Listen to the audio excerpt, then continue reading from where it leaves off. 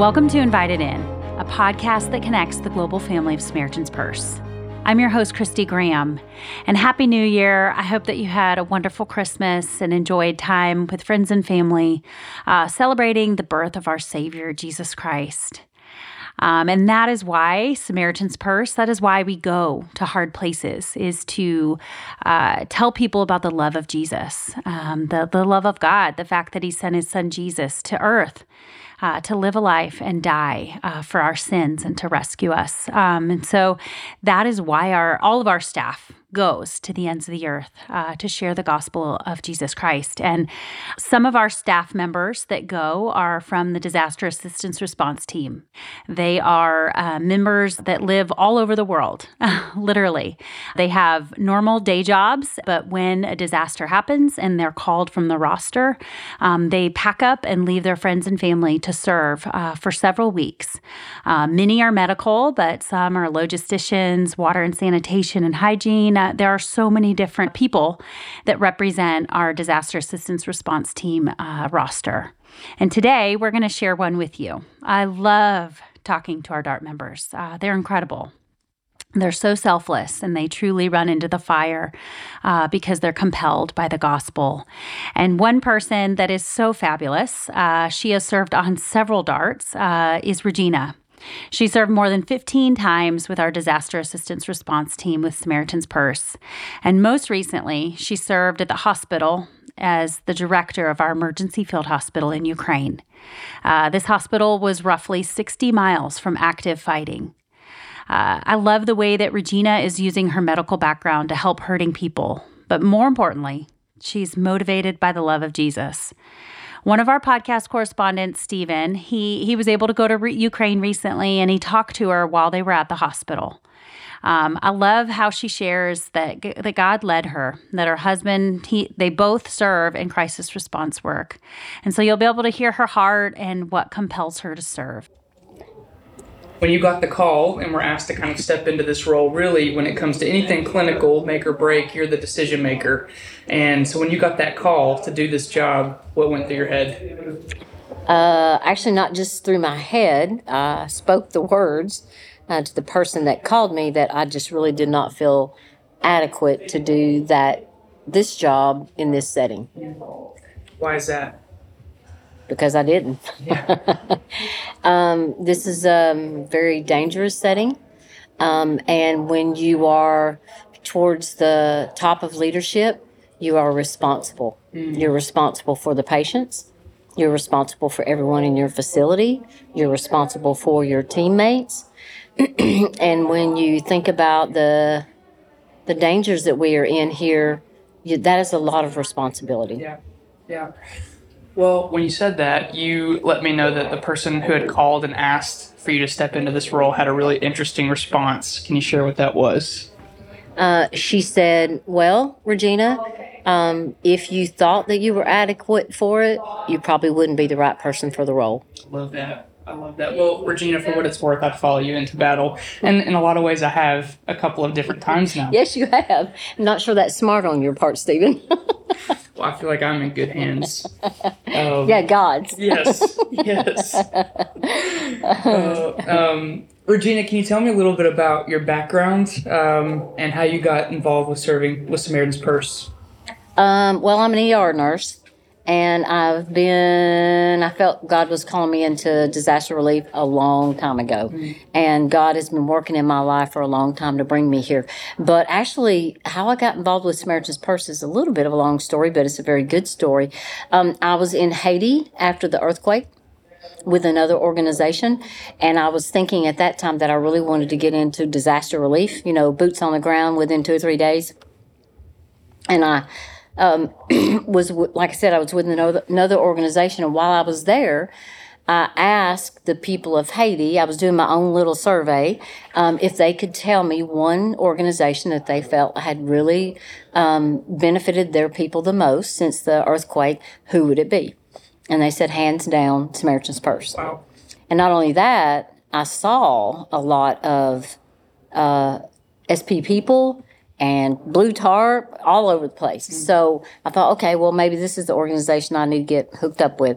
When I went home, I got online, found their website. Actually, another part of the story is I rode down to the airport, or to go to the airport on a public bus, and I happened to sit next to an SP person. Wow. I wish that I had gotten their name and remembered who it was, but I don't. And anyway, they were telling me about SP and who they were. And he said, so when you get home, he told me about the DART program. And he said, go home and get online and apply. And I said, okay. So I went home and I got online and I found the DART, found SP, found the DART thing, and got on and applied. I didn't hear anything. This is probably not the good part. I didn't hear anything back from them.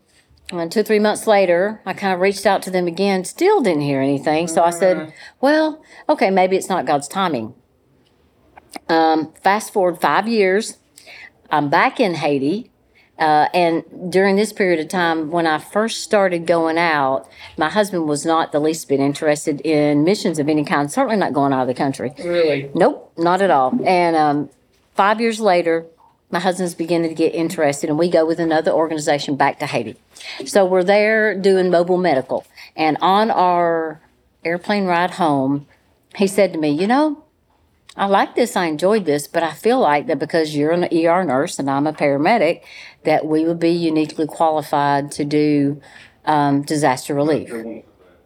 I think we probably ought to look into that avenue. And I said, well, you know, I did try with Samaritan's Purse a long time ago. I said, maybe we should look into that. And he said, yeah, I think that's a really good idea. Well, first of all, that's a major confirmation for me that we're moving in the right direction, because he's never wanted to do this before. When we got home, you know, you go through all your mail and your emails and all that. No joke. We had an email. I had an email from Samaritan's Purse. No way. 5 years later. Hey, we see that sometime in the past you were interested in our DART program, and we were wondering if you're still interested. Chill bumps. I know. So I told him about it. I said, you're not going to believe this. He said, really? And I said, yeah. So we called them, took training in October of 2015, and started going out in 2016. Wow. That's so wild to hear. I mean, like you said, God's timing it's perfect, and really that's what we have to wait on. We might have this grand idea and plan for ourselves, but think about it. If you had been called 5 years prior and Mark, your husband, was not in a place to get up and get moving like that, might not have worked out that well for you, you know? You would have put Mark's needs and your family's needs first. But now Mark deploys all the time with you. Actually, my first DART experience in Italy, Mark was one of the first guys I worked with and loved it. He's great at this too, and really called to this. Yep. It's amazing if you will just let God work it out. Stop trying to make it happen in your way and in your time. God will work it out in His way and His time. And really, if you try to do it your own way, you're probably just going to mess it up. So fair. I know for me that's fair. I've messed lots of things up by trying to do it either my way or my time. Yeah, man. Well, Regina, you know, since then, that was 2016, is that what you said? Okay. So since then, how many times have you deployed with Samaritan's Purse, and can you tell me a couple of the places you've responded in? It's either 15 or 16 deployments. I can't remember how many. Wow. I went to Ecuador. I've been to Iraq, Bangladesh, Dominica, DRC, Lenore, North Carolina, Italy. Those are the ones I can think of right off the bat. Wow. And, you know, each response is really unique. God calls us to go. We pack our bags. We might have some human expectation of what we'll find when we get there, but we never really know at the end of the day. And that's just reinforced every single time you go out and serve. This deployment has been interesting in all kinds of ways and different in all kinds of ways. For those, you know, this is going to air way after the fact, way after we're gone and we've left this place for security reasons. We want to keep everyone safe. For those who listen back and don't know that we were here during this time, can you share what this response has looked like, some of the challenges that we face, some of the risks that we face, but also the type of services that we're providing to people? So we've actually set up an emergency field hospital, and we are here to be hospital because their hospital has been basically destroyed. Some of the building is still functioning, but the main part, their ER, their OR, the front of the hospital is just gone. Actually, their entire city, half of it is destroyed. So we are actually filling in for their hospital until they can get up and running. So we're just like any other hospital. We have an emergency room. We have like a outpatient clinic. We have lab, pharmacy. We do X-ray, and we have surgery. So we're doing everyday ER stuff. Plus, we're also doing surgeries. Mm-hmm. And we've been open since October 3rd, I believe, is our opening date for this hospital. And today is November 18th, apparently. We don't have phones. We don't have computers. No way to really get the news or anything. But today is November 18th. And in just a little over a month, can you share with me a rough estimate of how many patients we've treated here on this site? We have treated 2,900 patients. Wow. Total, and we've done approximately, I think, 65 or 70 surgeries. We've had somewhere around 100 inpatients. We see anywhere from 40 to 100 patients, outpatients a day. Wow. So those numbers right there, I mean, they just go to show the need is so severe in this part of the world. There's no infrastructure, and every person that comes through the clinic doors downstairs, you see it on their face. You see need. You see obviously physical need, whether they're coming in limping or coughing, but you see so much more than that. You see a spiritual need. I was wondering if you could kind of explain a little bit of both of those, maybe some of the physical needs that we've been working to meet, but also to some of the stories of spiritual struggle that you've seen. We're all people. Life is messy and hard for all of us. First of all, they have no infrastructure left. They have no heat. They have no roofs over their homes. They don't have running water. They have very little access to food. They have no access to health care. So they are dealing with everyday life, trying to feed their families, along with the trauma that they have been through.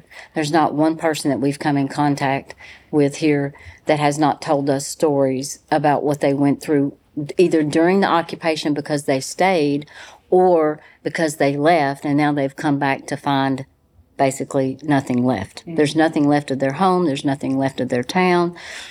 So they are all, they're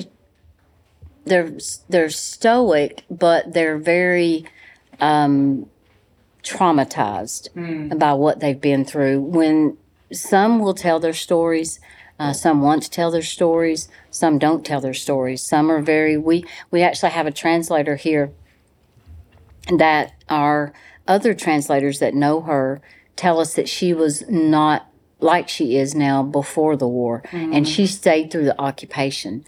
Nobody really knows what she went through while she was here, but now she is very, very stoic. She's very flat affect. You can't really get her to smile. She's somebody that I've really tried to warm up to. I speak to her every day. I touch her on the shoulder. And in the last 2 or 3 days, she's begun to smile just a little bit. So, I have no idea what she went through. Can't begin to imagine. But she is beginning to warm up to us now, so I'm very happy about that. And the patients, they're just glad. They're grateful, so grateful that there's someone here to help them. This lady, I was walking by the pharmacy the other day, and this little lady, elderly lady, she came up to me, and she started hugging me, and she kissed me, but I couldn't understand what she was saying, so I grabbed one of the translators, and I said, what is she saying? She said, she is saying, you are like gold. You are like gold to us. You have come to help us, and we are so grateful. I didn't know her. She didn't know me. I'm sure I'll never see her again, but she gave me a big hug and a kiss on the cheek, and it just really touched my heart. Wow. I mean, in those moments, it's so rewarding because it makes the frustrations, the hiccups, the spiritual warfare that we face every day on deployment all worth it. When we see a little old lady come up who was in dire need before she got here and tell you, you're like gold. And we know that gold that she's seeing, it's not of us. It's not of Regina Randolph. It's not of Stephen Sneed. It's Christ shining through us. And it has nothing to do with us other than the fact that we said, yes, I'll go and I'll do this for you, Lord. And it's a privilege. It's an honor, and it's surreal. God teaches us all kinds of lessons when we serve him faithfully and when we step out in obedience. I was wondering if you could share some of the lessons he's taught you over the years of serving in this way, or even just on this deployment specifically, or anything that comes to mind while being here? What kind of things is God speaking to you about? Well, one of the things that he always brings to mind when I'm on deployment is about the unity of the body of Christ and how powerful we are as the body, not divided and not separated. If we will remain unified with each other, we can do so much for him and in this world. But probably one of the biggest lessons I've learned, you and I were talking about it the other day, was what grace really looks like. And it was when I was in Iraq and I was treating a small child who had many injuries. She was in a firefight over in Mosul, and she was in a severe situation. I won't give any details about her injuries, but she was in the bed next to an ISIS soldier. And I remember walking into the room, and after I had known that, I walked back into the room and I was looking at both of them, and I became very angry. It very much frustrated me that I had to take care of someone who was potentially responsible for what that little girl was suffering, plus many others. We treated so many children. Mm-hmm. But I walked away from it, and I was angry for a couple of days. And me and a friend of mine, Barb Rash, we talked about it a lot, talked about what we were going through and dealing with in our own hearts. But we decided, and one day one morning I woke up, and God was speaking to me, not in that audible voice, but he wanted me to treat the ISIS soldiers just like I would treat the little girl, because he loved them the same. He loved them both the same. It was very hard for me at the time to accept that, but I told God I would. I said I will. I said I don't want to, but I will. And in just a few days, my heart really changed. My heart changed for that ISIS soldier and all the rest of them. I realized that the reason why they were doing what they were doing was because they had been hurt or damaged, or they were misled. They didn't understand. They didn't know about Jesus, and they needed to know about Jesus. And the only way I was going to be able to teach them about Jesus was to show them, and to show them through my actions that he loved them. I needed to show them that he loved them. So I'll never forget. That's what grace is all about. And God wanted me to see that. And I'll never forget that. I see people differently now.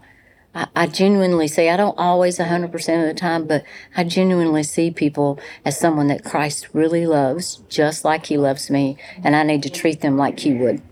That's good. We were talking, and you shared, we've seen nearly 3,000 patients in a month and a half, if that, just here at this facility, not including the other places in Ukraine that I know you've already served at. And eventually those people, if you're not careful, can look like numbers. Okay, let's rush this patient in, let's get their antibiotics, let's get them stitched up and on their way. But it really is a moment in a ministry to sit there and look at someone and know that they're seen for who they are, and not just what happened to them, or not just what circumstances they may find themselves in. We really get to encounter people at their absolute most vulnerable place. And, my job and one of my responsibilities here is to try to hear the story, to hear what God is doing in and through our staff and in the lives of our patients. And I'm always amazed, even in a culture and during a war where people might be more tense, more reserved and closed off to speaking, they come into our facility and it just seems like the floodgates open. And you and I talked about that a little bit yesterday. And as an ER nurse, you have a really interesting perspective on that. I was wondering if you could share that with me. Yes, I've been an ER nurse for 27 years. And I realized pretty early in my career that crisis is something that makes people very vulnerable. But because they're vulnerable, they are open. They are looking for help. They want help. So I have found myself many times in the ER able to speak to people about Jesus and his love for them because of the crisis situation that they are in. And when I started thinking about doing disaster relief, I realized that's the ultimate. That's the ultimate crisis. That's the ultimate opportunity to be able to show people Christ. You know, I want to give them medicine. I want to help them. I want to heal their pain. I want to do all that. But I want them to know about Jesus. I am here and I've gone to every country I've gone to. It's about helping people know Christ. And if you go in the middle of a crisis, you're going to find people that are open in ways that they'll never be open again. And that's the time to speak to them because they're looking for somebody to help them with their pain. And that's when you can really speak to them about Jesus. And that's when they're open to receive it. They'll take it. And when they won't take it at any other time, you know, pride's gone, selfishness is gone, all the thoughts that they can handle their own problems and deal, they know they can't. They now know they can't because they're in this situation that has just basically overtaken them. So that is the time that you speak to them, and that can always, if you just look at it, if they are in crisis, even when you're at home, if it's somebody that's in crisis, they're open. And so I just try to see that as an opportunity, listen to God when God's speaking to me and speak into that. That's good. That's good. You know, I know for myself, I was saved from a lot. And I don't know your testimony, but I know that God has saved all of us through Christ from a lot. Life is messy across the board, and it's no different here, even in a foreign country from our own, in a war zone. Here we have a unique opportunity to speak into that messiness. For people who maybe are struggling with their own mess right now, who maybe know Jesus but haven't been walking with him recently, or maybe who've never taken that step to know him, what would you share with them about how it's worth it? I know that everything I know about you screams he's worth it, and you've seen it all. You've treated ISIS soldiers. You're here in Ukraine during one of Europe's largest wars since World War II, and we're still here serving in his name because we know it's worth it. How could you share that with someone? What would you want them to know if they're having a hard time coming to faith? I think that I would just want them to understand that no matter what you've been through, because in my life, I've been through a lot. I had an alcoholic father. I was in a really severe car accident when I was 17, and I've dealt with pain every day of my life since then. Been through a couple of divorces. Actually, my parents were divorced. I've had cancer. I had a son who was in drugs, nephews that were in drugs. I've been through some pretty difficult situations, and every single time, if I would lean on the Lord and if I would turn to God, I'm not saying that he took those things away. I'm saying he made, now looking back on those things, he made them worth it because he has allowed me to heal to the point where I can now use that to speak to people that are in those very same situations. Now, it's painful in the beginning, but he's walked me through it. He's comforted me. He's never left me alone. And when you get to the other side of it, I mean, completely to the other side of it, you can look back on that. And I can honestly say this. I can look back on every one of those tragic events in my life, and I can say I would not take it back. Mm. Because I know when I started down that path, I was going down the wrong path, and I didn't even see I was going down the wrong path. I was headed for destruction in my own life. And without his intervention and allowing some of those difficult things to happen, I am sure that my life would have been destroyed. Actually, I don't think I'd be here. I think I would not be alive, but I certainly would not be here serving. So I can say that if you want to be able to get through the situation yourself, but you want to be able to use it someday, Jesus will help you do that. He will always help you do that, and it will always happen.